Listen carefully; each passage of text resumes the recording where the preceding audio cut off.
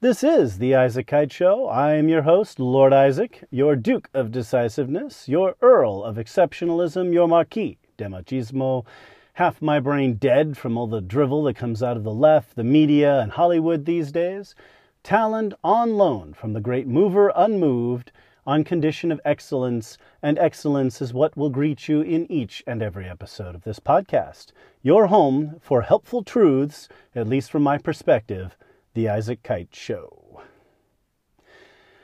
In this episode, I'm going to continue on the Origin of Liberty theme. And had a chance now, just recapping, if you haven't listened to the previous episodes, you should, in this series. Although most of my episodes are kind of standalone topics. In this case, I've got several in a row, kind of like I generally do when I'm talking about history. So it's helpful to have the background. I've described the courses of Western civilization and how Western Civ came together, in my opinion.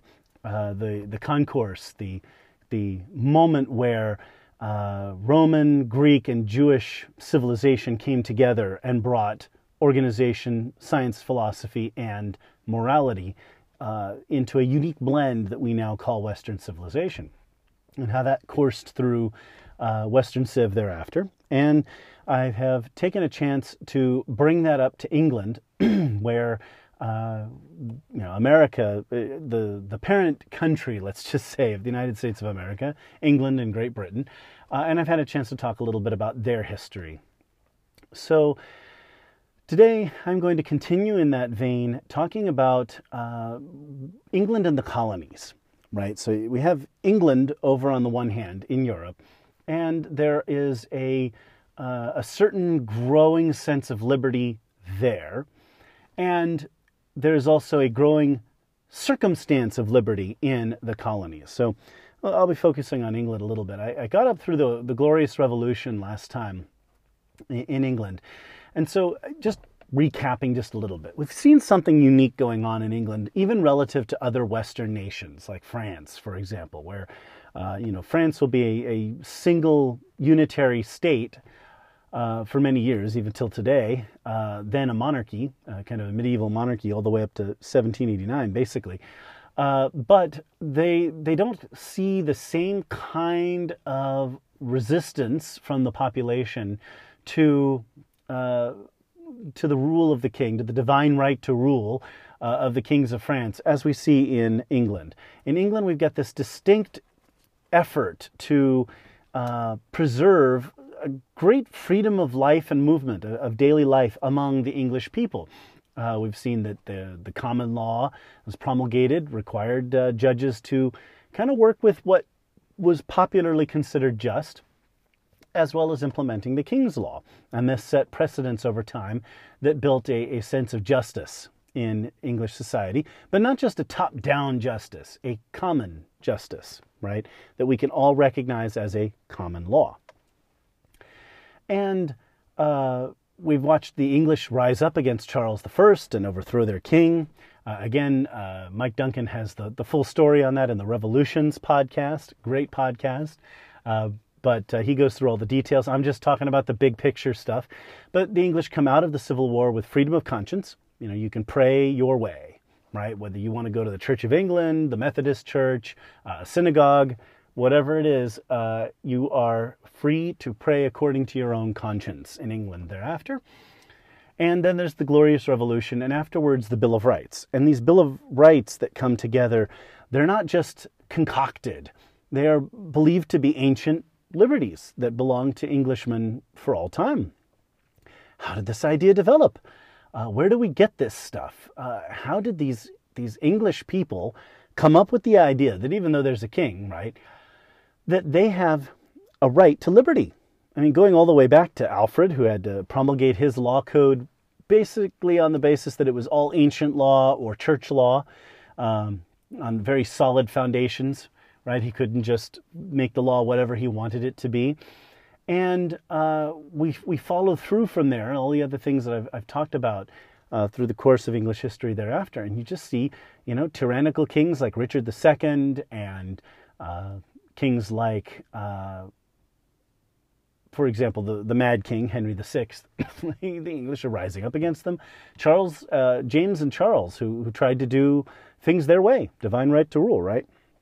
So we've seen a lot of resistance to kings just doing whatever they want, just raising whatever taxes they want, just taking whatever they want from the people. James II tried to disarm the English, and they believed then that the right to bear arms was an ancient English right that he was depriving them of. Of course, primarily Protestants who wanted to be armed against their purportedly Catholic king.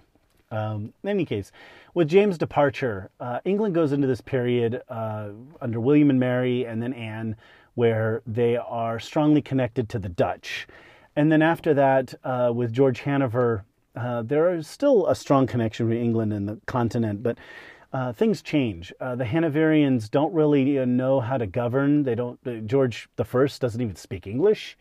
So the British government kind of starts to run itself. And there's a politician who kind of begins running England under George I. And he's shifting now from the Tory party. Now, when I talk about political parties in England at the time, they're more like social clubs than we would think of a political party. But there are some ideological roots to these. The Tory party is very centered on English power and focused on the monarchy and that kind of thing. And the Whigs are a little bit more tolerant. They want a little bit more popular government that is not as top-down, maybe, and certainly a more generous policy toward the colonies. In any case, the Whigs end up running the government, and the softer, gentler approach, but not without their corruption. So they have an office in England. It's kind of like the Treasurer, the Chancellor of the Exchequer. And the Chancellor of the Exchequer is a very powerful office. And the man who holds this office, much of George I's reign, is a man named Sir Robert Walpole, who is known as Cock Robin to friends and foes alike, something of his nickname.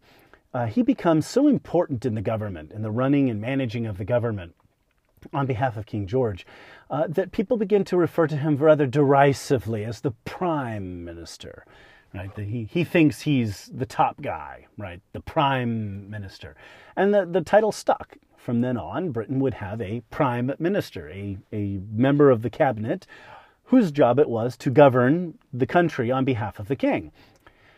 So the king is no longer at the head of the government anymore. There's a government that comes out of Parliament and they run affairs, and the king does his thing and he's at the palace and what have you. And this is kind of a good deal.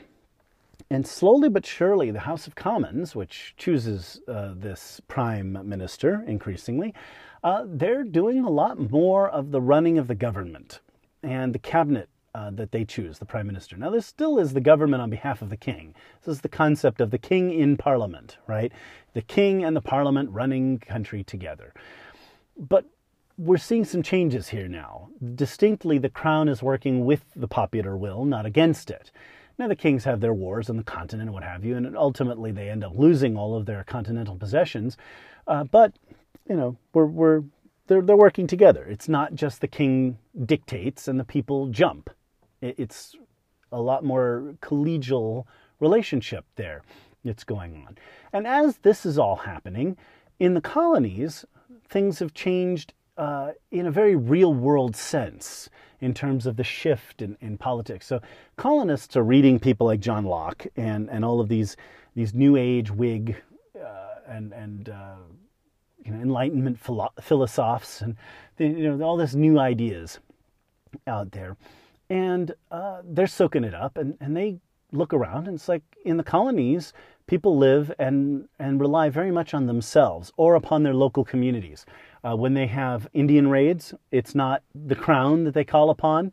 It's their own people who get together and go fight the Indians, right? The Native Americans. They don't look on their situation as being dependents of Britain.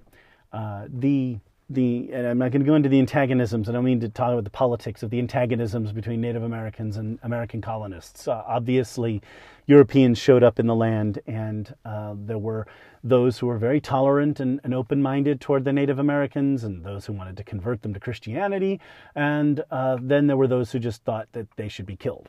The natives, seeing their land disappearing, often would take whatever opportunities they could to raid and attack the colonists who, especially when they were hungry because their hunting grounds had been taken over. And this led to antagonisms back and forth. This was a war. Okay, groups of people fought wars all across the continent, back and forth. And in most cases, when you actually look at the fighting, the Indians actually had the upper hand. The Native Americans did more damage to the colonists in the whole. The biggest problem they ran into was that no matter how many colonists they killed or how many battles they won or whatever, there were more colonists, people coming from Europe and people having babies over here. So the population just kept moving across the continent, whether they wanted it to or not. You might call it the unstoppable, inevitable force of history. There was not much that could be done about it. In any case, these people are doing this. They're having these babies. They're taking care of themselves. They're defending themselves from attack. They're living in their little communities. They're farming. They're getting their crops to market. And all of this stuff they're doing in their little communities, and they're doing for themselves. A very de facto situation of liberty has arisen. The great American mid-20th century civics and political philosopher in his own right, Clinton Rossiter, expounded on this in a book called Seed Time of the Republic. Seed Time of the Republic is one of the greatest books ever written. I can't say enough. I very much love Clinton Rossiter's work. It's a true tragedy that he died long before I was born, and I could never meet the man. But that's one of the sad things about reading great men and women in the past, is that they're all dead. You can't, I can't just call up Queen Elizabeth I and ask her what she was thinking when she did such and such. Just, she's dead. Neither can I call up Clinton Rossiter and talk to him about what he's doing or follow him on Facebook or whatever, right? He's not here.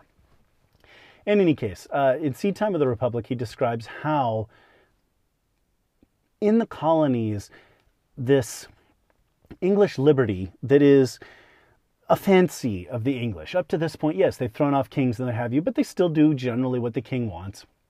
But this notion that's just kind of a flight of fancy, and they have this love affair with this idea of liberty, becomes a reality in Virginia, in Massachusetts, in Connecticut, in New York. English-speaking people who have moved to the colonies, for this stuff becomes life for them. So as John Locke is writing about, his famous treatise that Thomas Jefferson quotes in the Declaration of Independence about how the purpose of the government exists to protect the life, liberty, and property of the people, right? That is its purpose, to protect our natural rights. And Thomas Jefferson, of course, replaces property with the more politically correct pursuit of happiness. Thomas Jefferson was a little bit more pragmatic, I think, in terms of, he had a cause to sell, so property wasn't quite going to work there. Also, property created some trouble for him because Jefferson, at least at this point, was a firebrand, writing about how slavery was the fault of the king and blaming him for saddling America with slavery and calling for its abolition, which is a little bit more than the attendees of the Continental Congress were willing to tolerate in their time.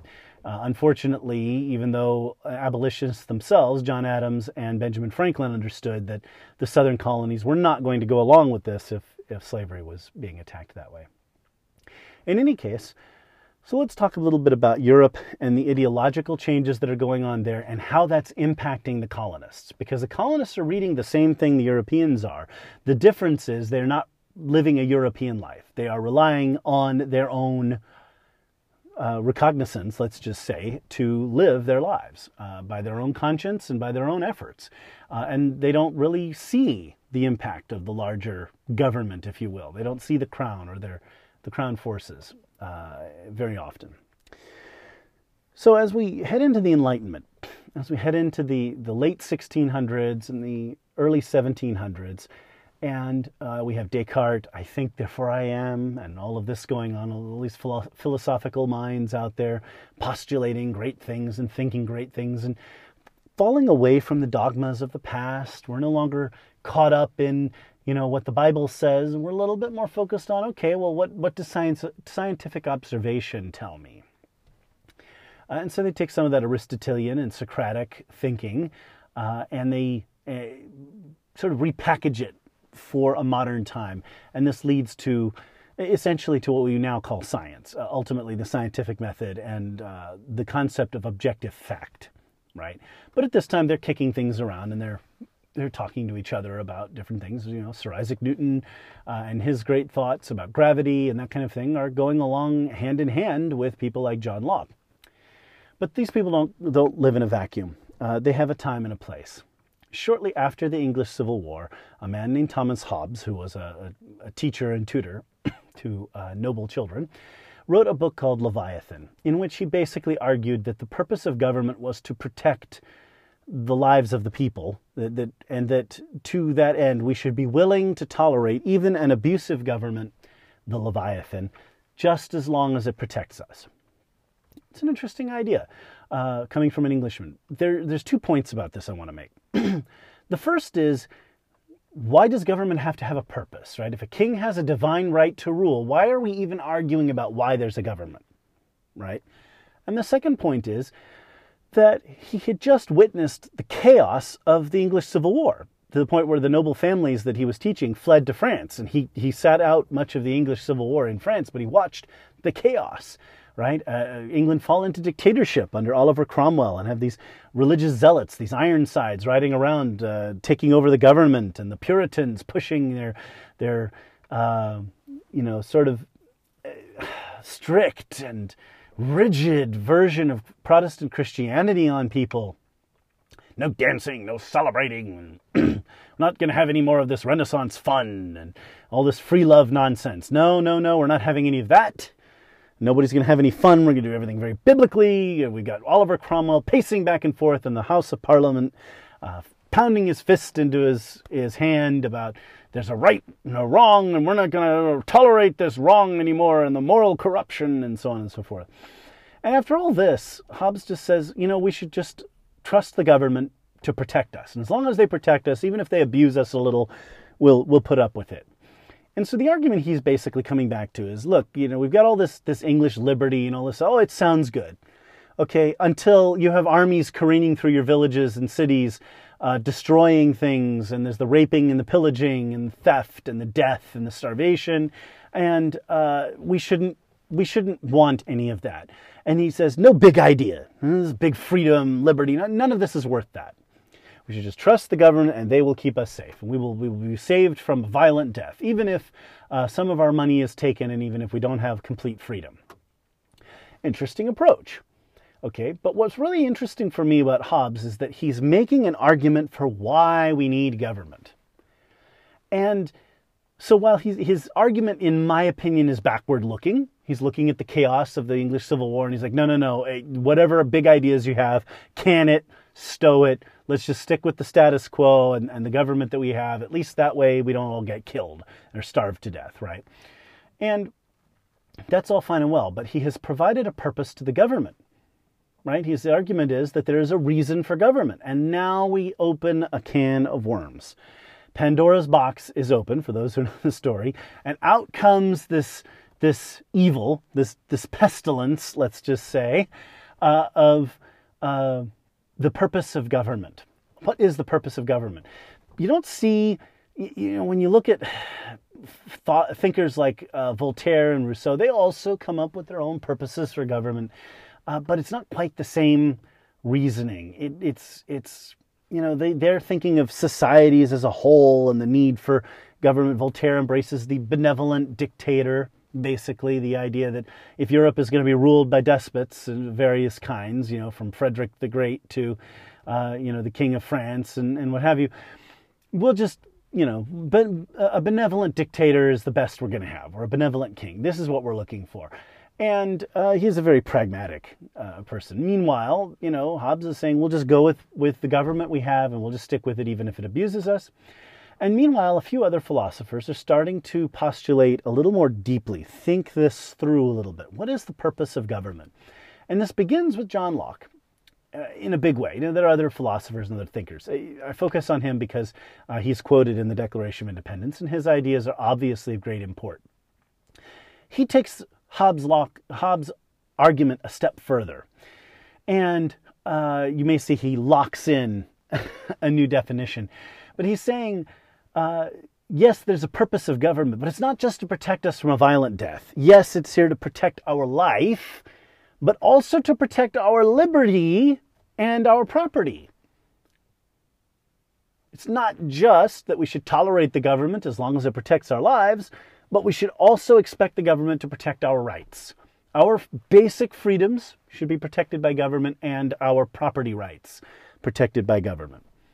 Interesting thinking now. He's taken Hobbes a step further and said, no, obviously a government that does this we should tolerate. Right, that we have our lives are protected, we have our liberties, and we have our property protected, and so we're going to go with that.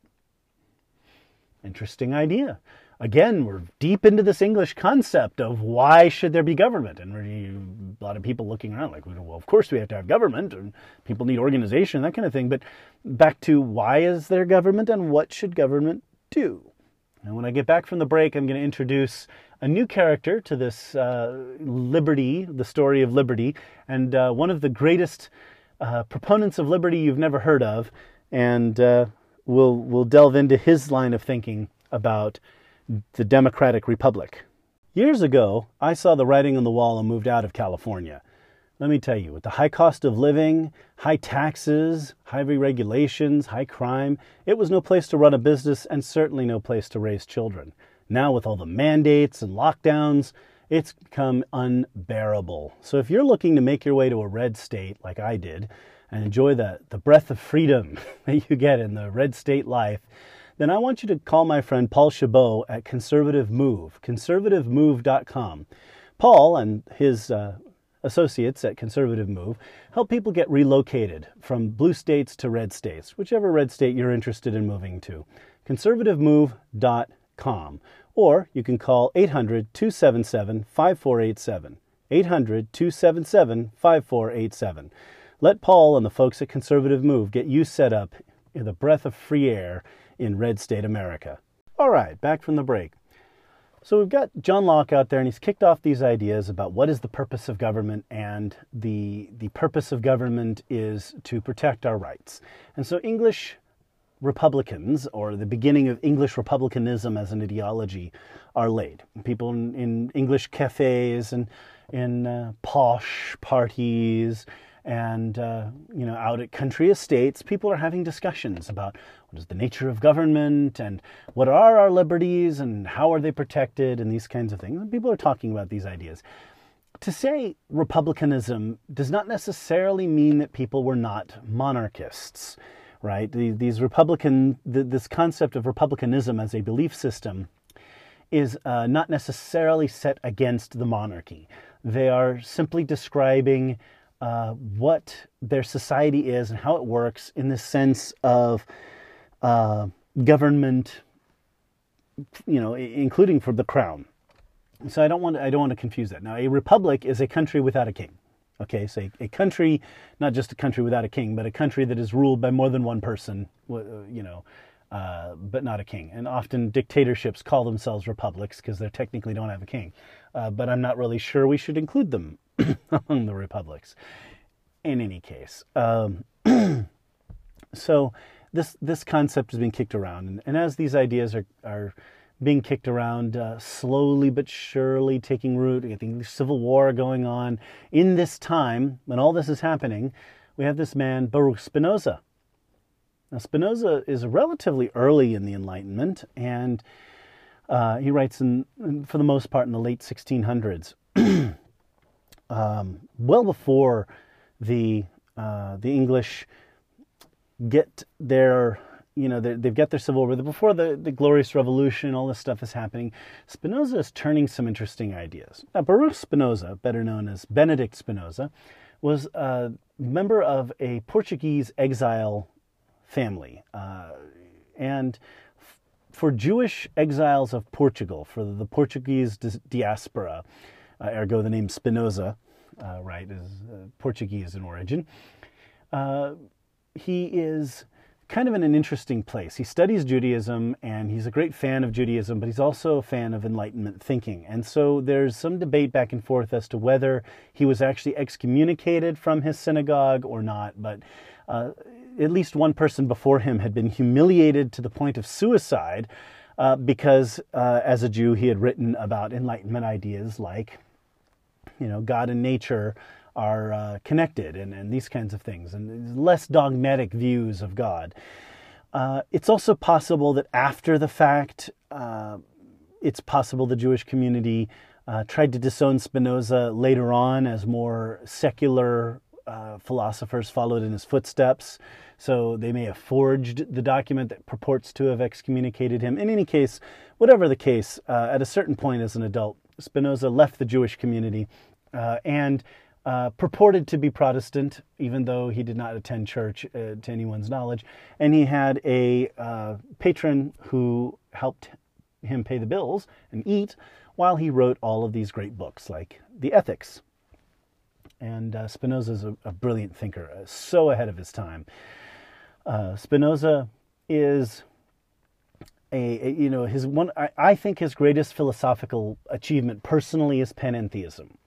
This is a term you're never going to hear. Maybe I'll talk a little bit about religious thinking some other time, but you have dualists who believe that God is separate from the world, right? God is up in heaven or up in the sky somewhere, is a character that is kind of human-like and is separated from the world, and the world isn't necessarily, maybe it's answerable to God, but it isn't necessarily part of God.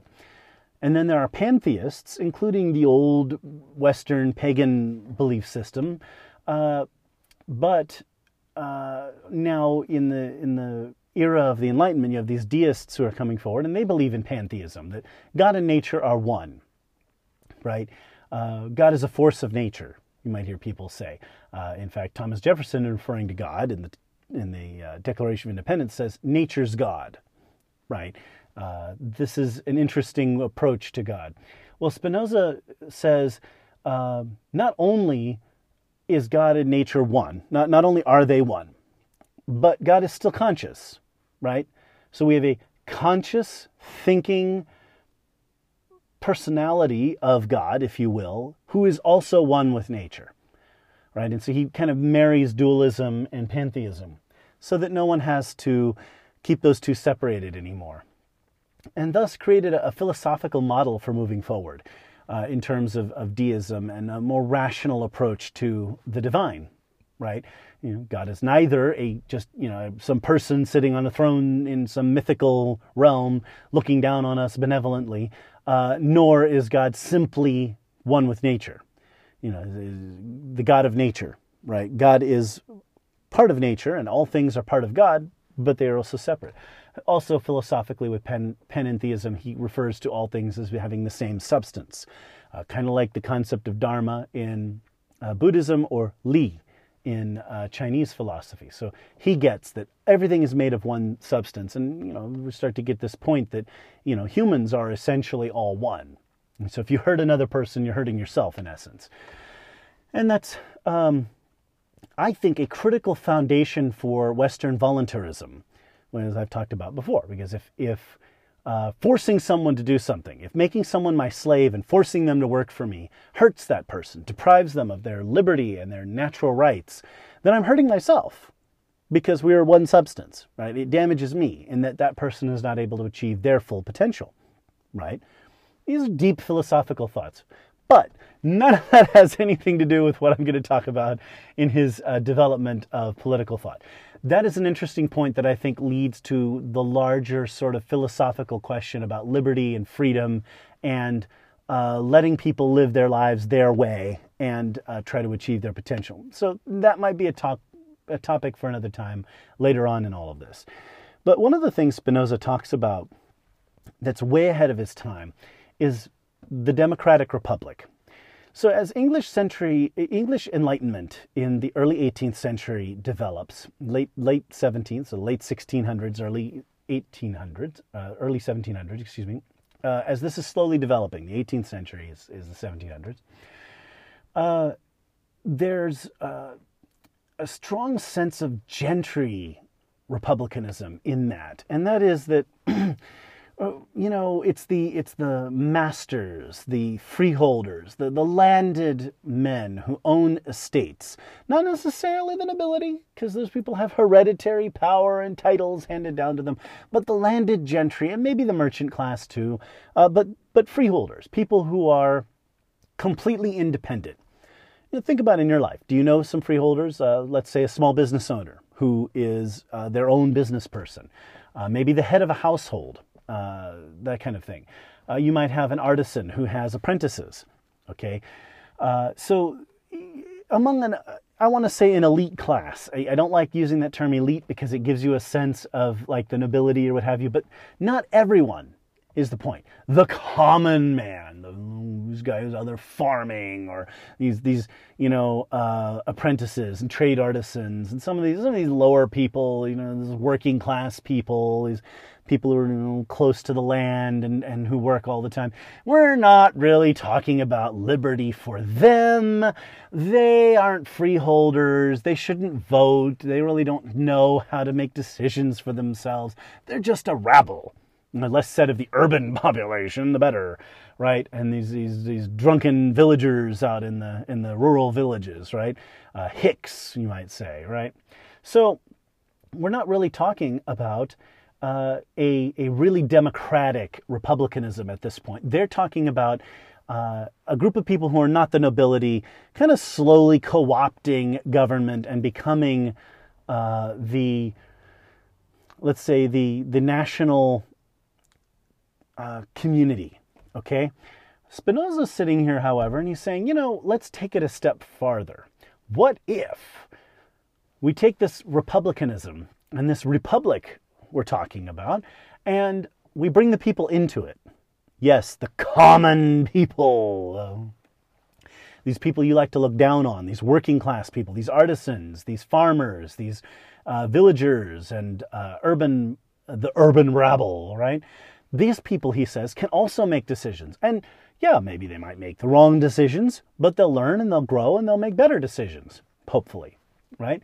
And so he starts talking about this concept of democratic republicanism, of a republic that is driven by elected officers who are elected by a broader portion of society, right? By the greater number of the people, and therefore answerable and accountable to the people.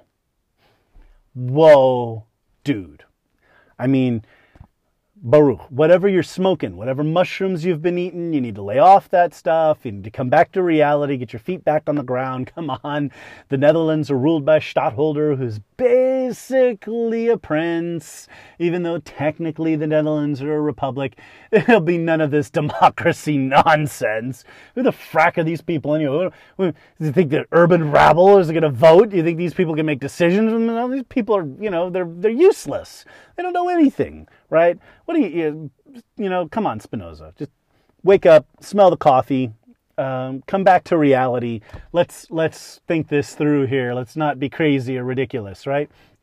And yet, what he's talking about will become the fact in the 19th century, right? In English society, in American society, we will evolve into Spinoza's idea 200 years after he talked about it. So, between 150 and 200 years. But basically, as he's writing about this, it takes a long time to develop the idea. It reminds me a lot of like Richard Feynman. Richard Feynman did all these, he used to doodle with these like particle directions and this kind of thing, which way particles would move in different circumstances and this kind of thing. And people have been going through his notes for years. Richard Feynman worked on the Manhattan Project, for those of you in Rio Linda who don't know, and is one of the greatest minds of the 20th century. And Feynman did a lot of doodling about these particle things. There was no way to test anything that he wrote about back in the 50s and 60s. And so as people have been going back through it later on, now we have the technology to test some of that stuff. And so you have a man who in the 40s, 50s, and 60s doodled basically about particles and particle physics and this kind of stuff. And half a century later, after he died, we now finally have the technology to begin testing some of his ideas. I mean, that's a man ahead of his time, okay? That's a guy who's way ahead of his time. Well, Spinoza, the same thing. Now, technology moved a little slower back then, so it took a century and a half for people to begin dabbling in what he's writing about. But it will come to pass. And by the 20th century, this will become the de facto state of being. Right? By the end of the 20th century, with the fall of communism, the concept of the democratic republic now reigns supreme. Right? This is the model for human government. Right? But 400 years before, when Spinoza's writing about it, it was radical, out there idea. People might have thought he was, a little wasted or taking mushrooms or whatever. Lay off the sauce, Baruch. You've had a little bit too much l'chaim. You've had a little bit too much to drink. Let's chill out. So, as English republicanism is developing, and Spinoza's ideas start being contemplated, and they start thinking about maybe more people being involved in government and this kind of stuff, England is still a monarchy. Okay, when George III, the Duke of Cumberland, who has been up in Scotland fighting the last of the Jacobite wars, when he finally succeeds to the throne from his father, George II, he becomes King of England. Now, his older brother, Frederick, was supposed to succeed to the throne, but he died. He predeceased his father, and therefore it was George, who was the second son, who didn't expect to be king, who became king. And George III really he's a mover and shaker. He's got some ideas for government. We're going to get out there in the colonies. We're going to do some stuff. Oh, this is going to be great. And there's this whole king in parliament thing, and parliament is kind of a stick in the mud. They don't necessarily want to go along with a lot of his stuff. And it isn't too long, and we get into the 7 Years' War. Now, the 7 Years' War in Europe is what they call it. In the colonies, and therefore the United States, we call it the French and Indian War, because the French and their Native American allies, because fewer French people came, so the French were more cordial with the Native Americans, and instead of kind of unsettling them or trying to move them or fighting with them as much, they traded with them more and were friendlier. But they didn't come in the same kind of numbers. In any case, the French controlled Canada. That's why it's Quebec, Montreal, right? I mean, these are these places up there in Quebec that this is the the French colonies, really. Also, New Orleans, right? So this is French territory at the time. In any case, the English crown comes over to the colonies, and the 7 Years' War was fought a little bit on the continent, but it was mostly fought in colonial possessions. And the English ended up taking over the sugar island of Martinique, and meanwhile, the English took over Canada, invaded and eventually captured Canada, drove the French and their Indian allies out, and then France ultimately would go ahead and cede New Orleans and Louisiana, the territory named after King Louis, Louisiana. They would cede that to Spain, and that, of course, made it so that, it wasn't French anymore, so the British weren't going to take it from France. Right. Britain also took Florida. Okay. And so this is a big victory. And the English colonists are great, and the English soldiers, if you look at the officers out there, and they're, these colonials, oh my God, these people are stupid, and they're so provincial, and including their colonial militia leaders, men like this George Washington. God, this guy's incompetent, can't do anything right, can't stand working with these people. So the English regulars have nothing positive to say about these Americans. And after this war, of course, the crown is going to want to collect taxes to help pay down the debt that they've taken on that has benefited the colonists quite a bit. And to prevent further conflict, they're also going to rein the colonists in their land grab. So, the Appalachian Mountains are it. That's it. You're not going any deeper in. You're not going into Ohio. You're not going to the Tennessee Valley. You're not going out that way. You're going to stop at the Appalachians, and the rest of that country is Indian country. We leave it to the Native Americans, and you guys are going to stay put on the East Coast. And if you don't fight the Indians, then we don't have to send troops over there and pay armies to go fight your dumb wars that you people keep starting. is the English are good. We're done. And we'll have a Stamp Act, and the colonists will pay a little bit of taxes, and that'll help pay down the massive debt that Britain has. And during this process, in order to get Parliament to fight the war, the king leans on William Pitt. And Pitt is a Whig who is much more collegial in terms of how the colonies should be governed, a much nicer guy. The king doesn't like him. He prefers the Tories, the more monarchy-oriented and British Empire-oriented political party, if you please.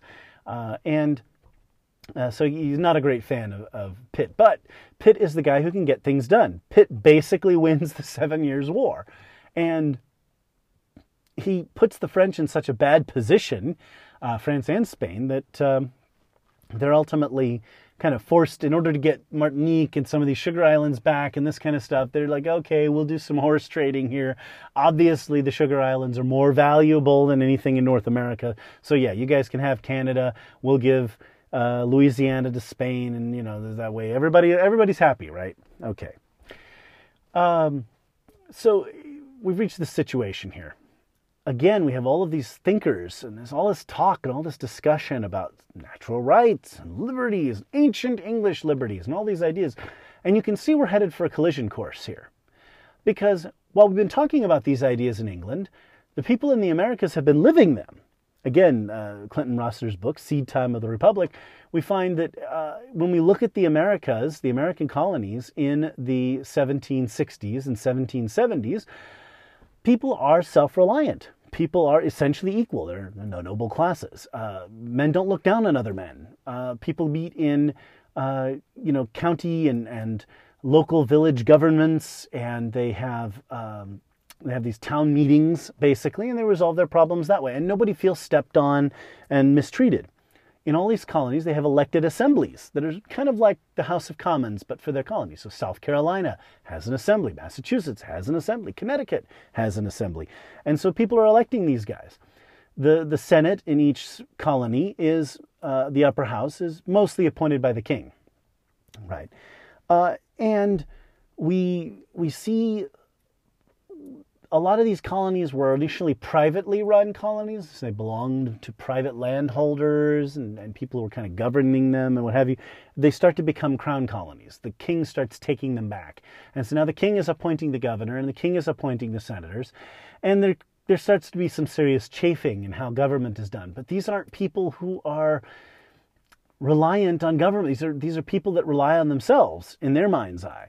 And to the English, they're a bunch of, petulant colonists. Like, we just won this big war, spent all this money to take care of you guys, and now we're tired of it. We want you to pay your fair share of taxes. But it's the way in which they went about it that would create the collision course. More on that when we get back from the break. So I live in a small town, and there are times when I want to cruise across town, and it's a little too far to walk, but I'm not really up for getting in the car and driving all the way over. Well, it's times like that I like to get on my Unagi scooter and just scoot around. Also fun when the kids are out riding their bikes and I don't have to go through all the effort of pedaling a bike. I can just cruise around on my scooter. The Unagi scooter is the iPhone of scooters. High-tech, sleek finish, sharp-looking. This is the scooter to cruise around in, whether you're in a small town like me or the big city. It has motors on both wheels, plenty of horsepower. You get good speed out of it. Some people have gotten upwards of 16 miles an hour on these things. Great for cruising around town. Decent range too. And when you're done with it, plug it in, recharge, and it's ready to go. Also, you can flip the handle down, and the whole thing becomes a convenient carryable object. You just take it like a suitcase into work with you or wherever you're going. So, Unagi scooters. We've seen in England the development of the idea that the king should rule with the people.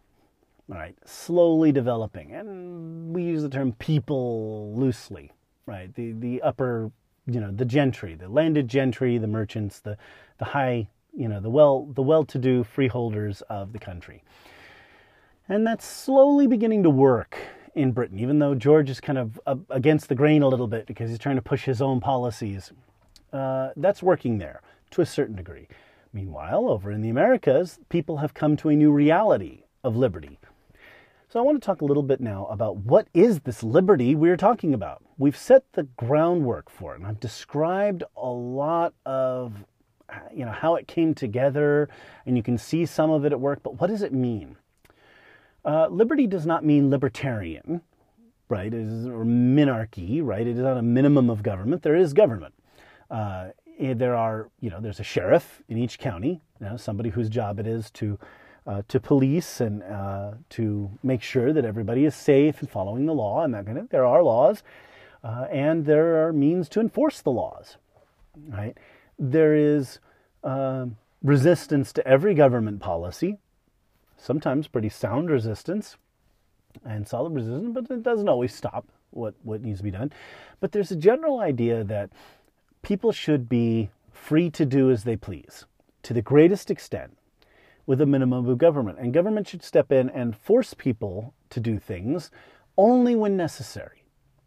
Right? We can't allow murder. So if somebody murders someone, government needs to arrest the murderer, try them, and punish them for the murder, right? Well, that makes sense.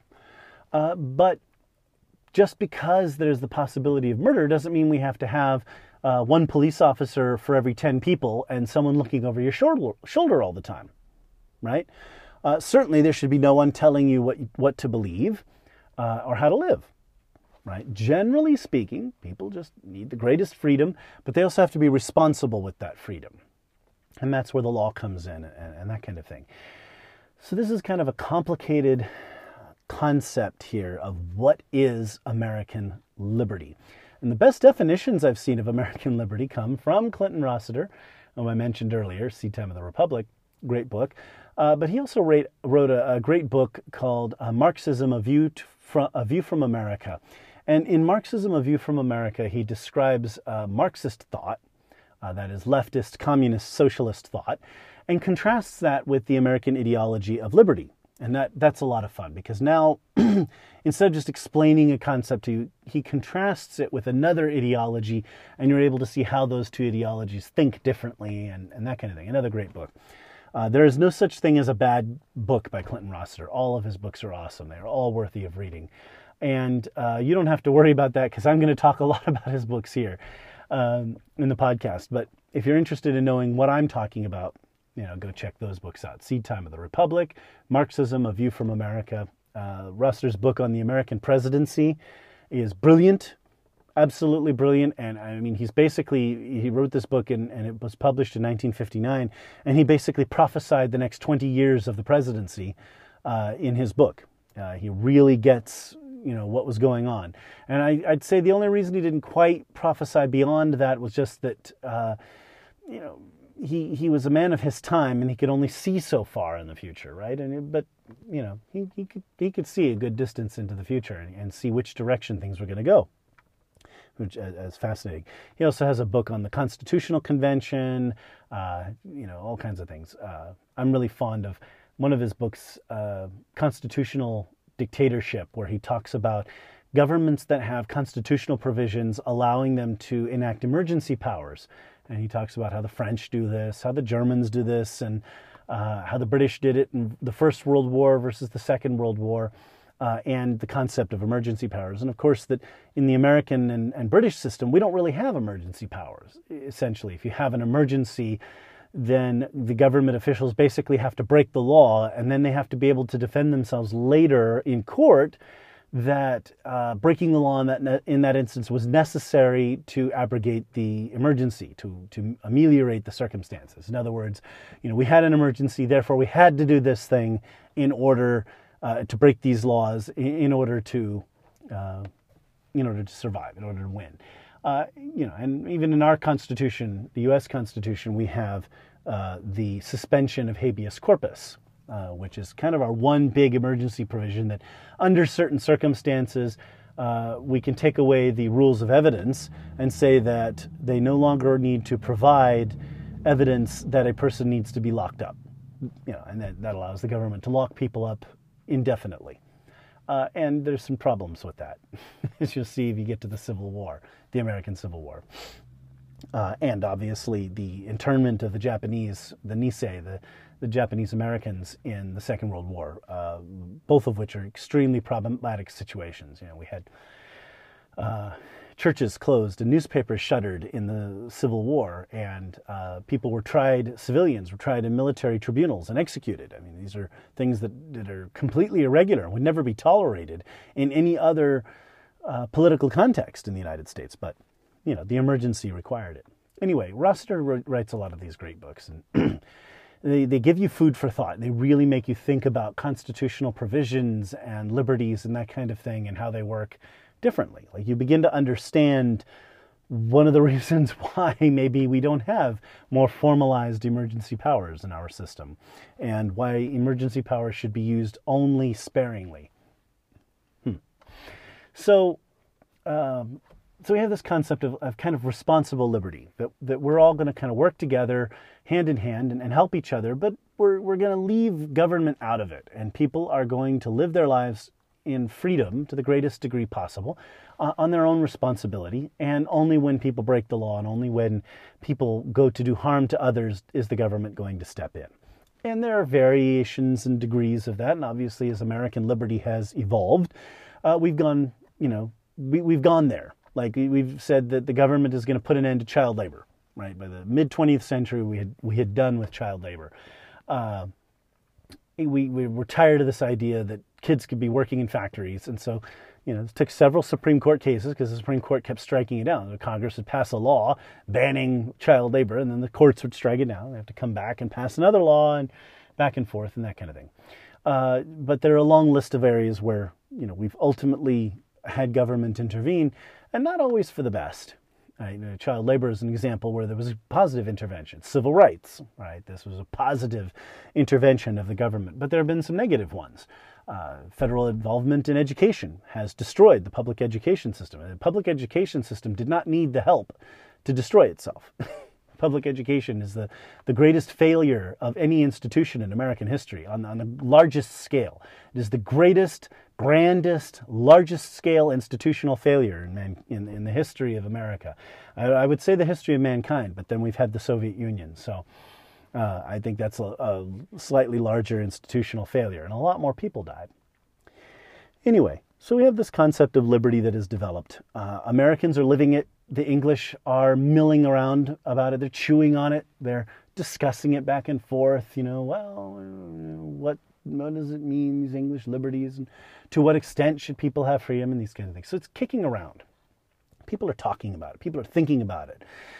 And it's going to lead to some significant changes as these two societies, the English who are chewing the fat on this idea of liberty and slowly moving in a more democratic direction, which doesn't take much when you're a monarchy, and Americans who are already living a democratic life and in a democratic society, but who are still technically ruled by the crown from England, right? Collision course here, and we're going to run into some problems. As this kind of stuff is happening, speaking of chewing the fat, and I have to take this diversion because I'm going to talk about it later as I talk about the development of early American history. We have David Hume. David Hume is a Scottish philosopher. Now, Scotland has a lot of great philosophers in this time. We have Adam Smith, who writes about the wealth of nations and describes laissez-faire, which as a sort of an economic, I want to say, the economic aspect of liberty. It kind of fleshes out economic thinking. We don't understand this, but back in that time there was this mercantilism that each country was trying desperately to produce all of its own goods and be self-sufficient, and there was trade was not as heavily emphasized, and this kind of thing, and government issued all of these monopolies, and so Adam Smith was really radical in this idea that, if the government just buds out, just get out. They bud out, everybody is going to be fine. It is not out of charity that we should expect our daily bread from our baker and our cheese from our cheese baker.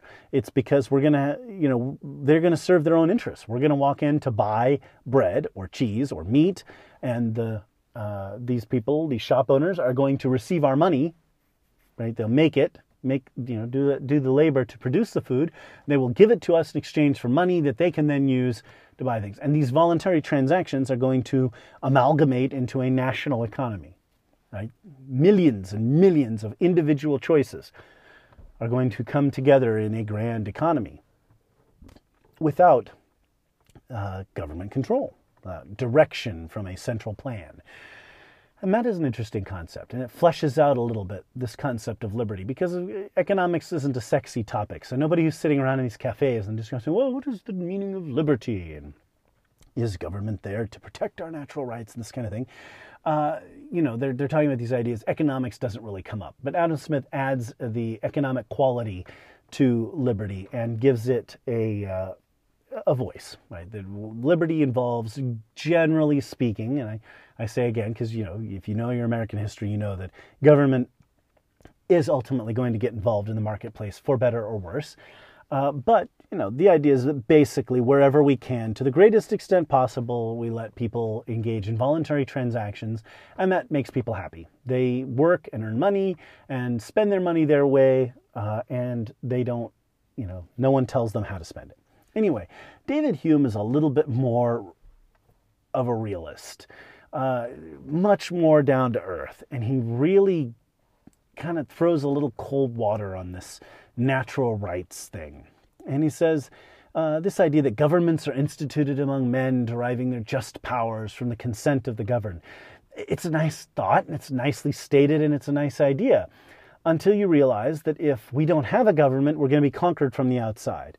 And people don't necessarily consent to be governed, consent to just powers to be governed. In other words, oftentimes we have to consent to government, whether it's just or not. Again, he kind of goes back a little bit there to Hobbes, like, well, we want to protect our lives, right, and our fortunes. And if opposing the government so that we can have our natural rights, this kind of thing, and we don't consent to be governed this way, can be harmful and detrimental to our rights and our liberties.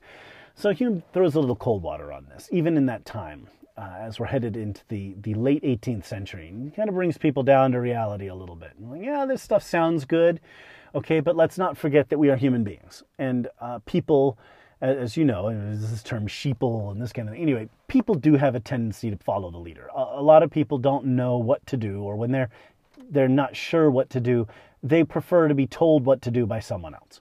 That's part of human nature. So all this stuff about, just natural liberties and it's human nature to have a maximum of freedom and this kind of thing, maybe not so much. Maybe there's a little cold water to be thrown on that. But still, people are chewing the fat on this idea. And as that happens, there starts to be this back and forth between Parliament and the colonies. And this is going to ratchet up to full-scale war. And it's a war that's going to be difficult and murderous, and it's going to be financial drain on all parties involved, and it's going to be a big problem. It's going to weaken the British Empire ultimately. So these are some of the ideas that are being kicked around there, and I wanted to make sure I got a fairer definition of where liberty is at this point, and to give it to flesh it out and that kind of thing, and give a better idea of what is American liberty. And so just before I kind of round out this episode, in the next episode I'll dive into the Cousins War, you might say, or the American Revolution, or the American War of Independence, as I prefer to call it, because the revolution had already happened, right? The lifestyle, the democracy, the democratic republicanism, if you will, it was already alive and well in America. People were already living that life. Right? They didn't need to write a constitution, to declare independence and write a constitution to have liberty. They already had it. They were preserving this liberty from what they saw as the trespasses of the king. I mean, while the king's sitting there like, look, I just saved you guys' butt. I just pulled your butt out of the fire with the French and the Indians, and I just want you to pay some of the taxes to pay down the debt. But he's doing it in a rather heavy-handed way. And that's where the trouble is going to come in. If only George had the good sense to be a little more pragmatic. Well, we'll talk about that another time. But this is the foundation of the concept of liberty. And so you can kind of see, if you wind your way back through the course of Western civilization, as it's a little bit more individualist, And slowly but surely, as we go through the various permutations, the break with the church, especially, the rise of Protestantism, people starting to read the Bible for themselves. And the Bible speaks a lot of, you read the Bible, especially the Jewish part, which is concerned with laws about, how you can treat your servants and how you treat your animals, and, do not kill and do not commit adultery and these kinds of things. If you're reading all of this stuff, it's very easy to develop the idea that, people have innate rights, that God wants us to treat each other with decency and love. Then you get to the Christian parts, and I'm no expert on Christianity, but, then you get this Jesus guy going around saying, love your neighbor as yourself, and all this kind of thing. It's like, then it takes it even farther, this idea of sort of a free responsibility, a responsibility to your neighbor, but that you care for your neighbor, not that you oppress your neighbor, right? You respect their rights and their body and their person and their property, and you help the poor and this kind of thing. And so these ideas, these Protestant Christians are reading these ideas, and it's fueling the fire, adding gasoline to the fire, let's just say. Or since gasoline hasn't been invented yet, where I am in history, we're throwing wood on the fire, or charcoal, right? In any case, the fire is burning hotter and hotter in the minds of a lot of people who are reading these things and learning about these and thinking about liberty and this kind of thing, and developing the concepts that are going to blossom into American liberty, which again has already been created in essence, de facto reality in the colonies.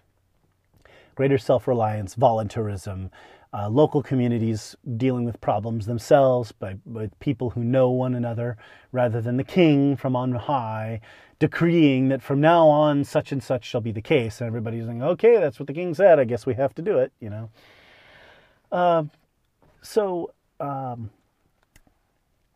I hope, and I know I jammed through a lot of history, I hope you can see the examples that I brought out as we go through Western civilization and the development of English history and English society, and the sort of as Winston Churchill, the Anglo-Saxon race, how the sort of Anglo-American English-speaking version of liberty came into being.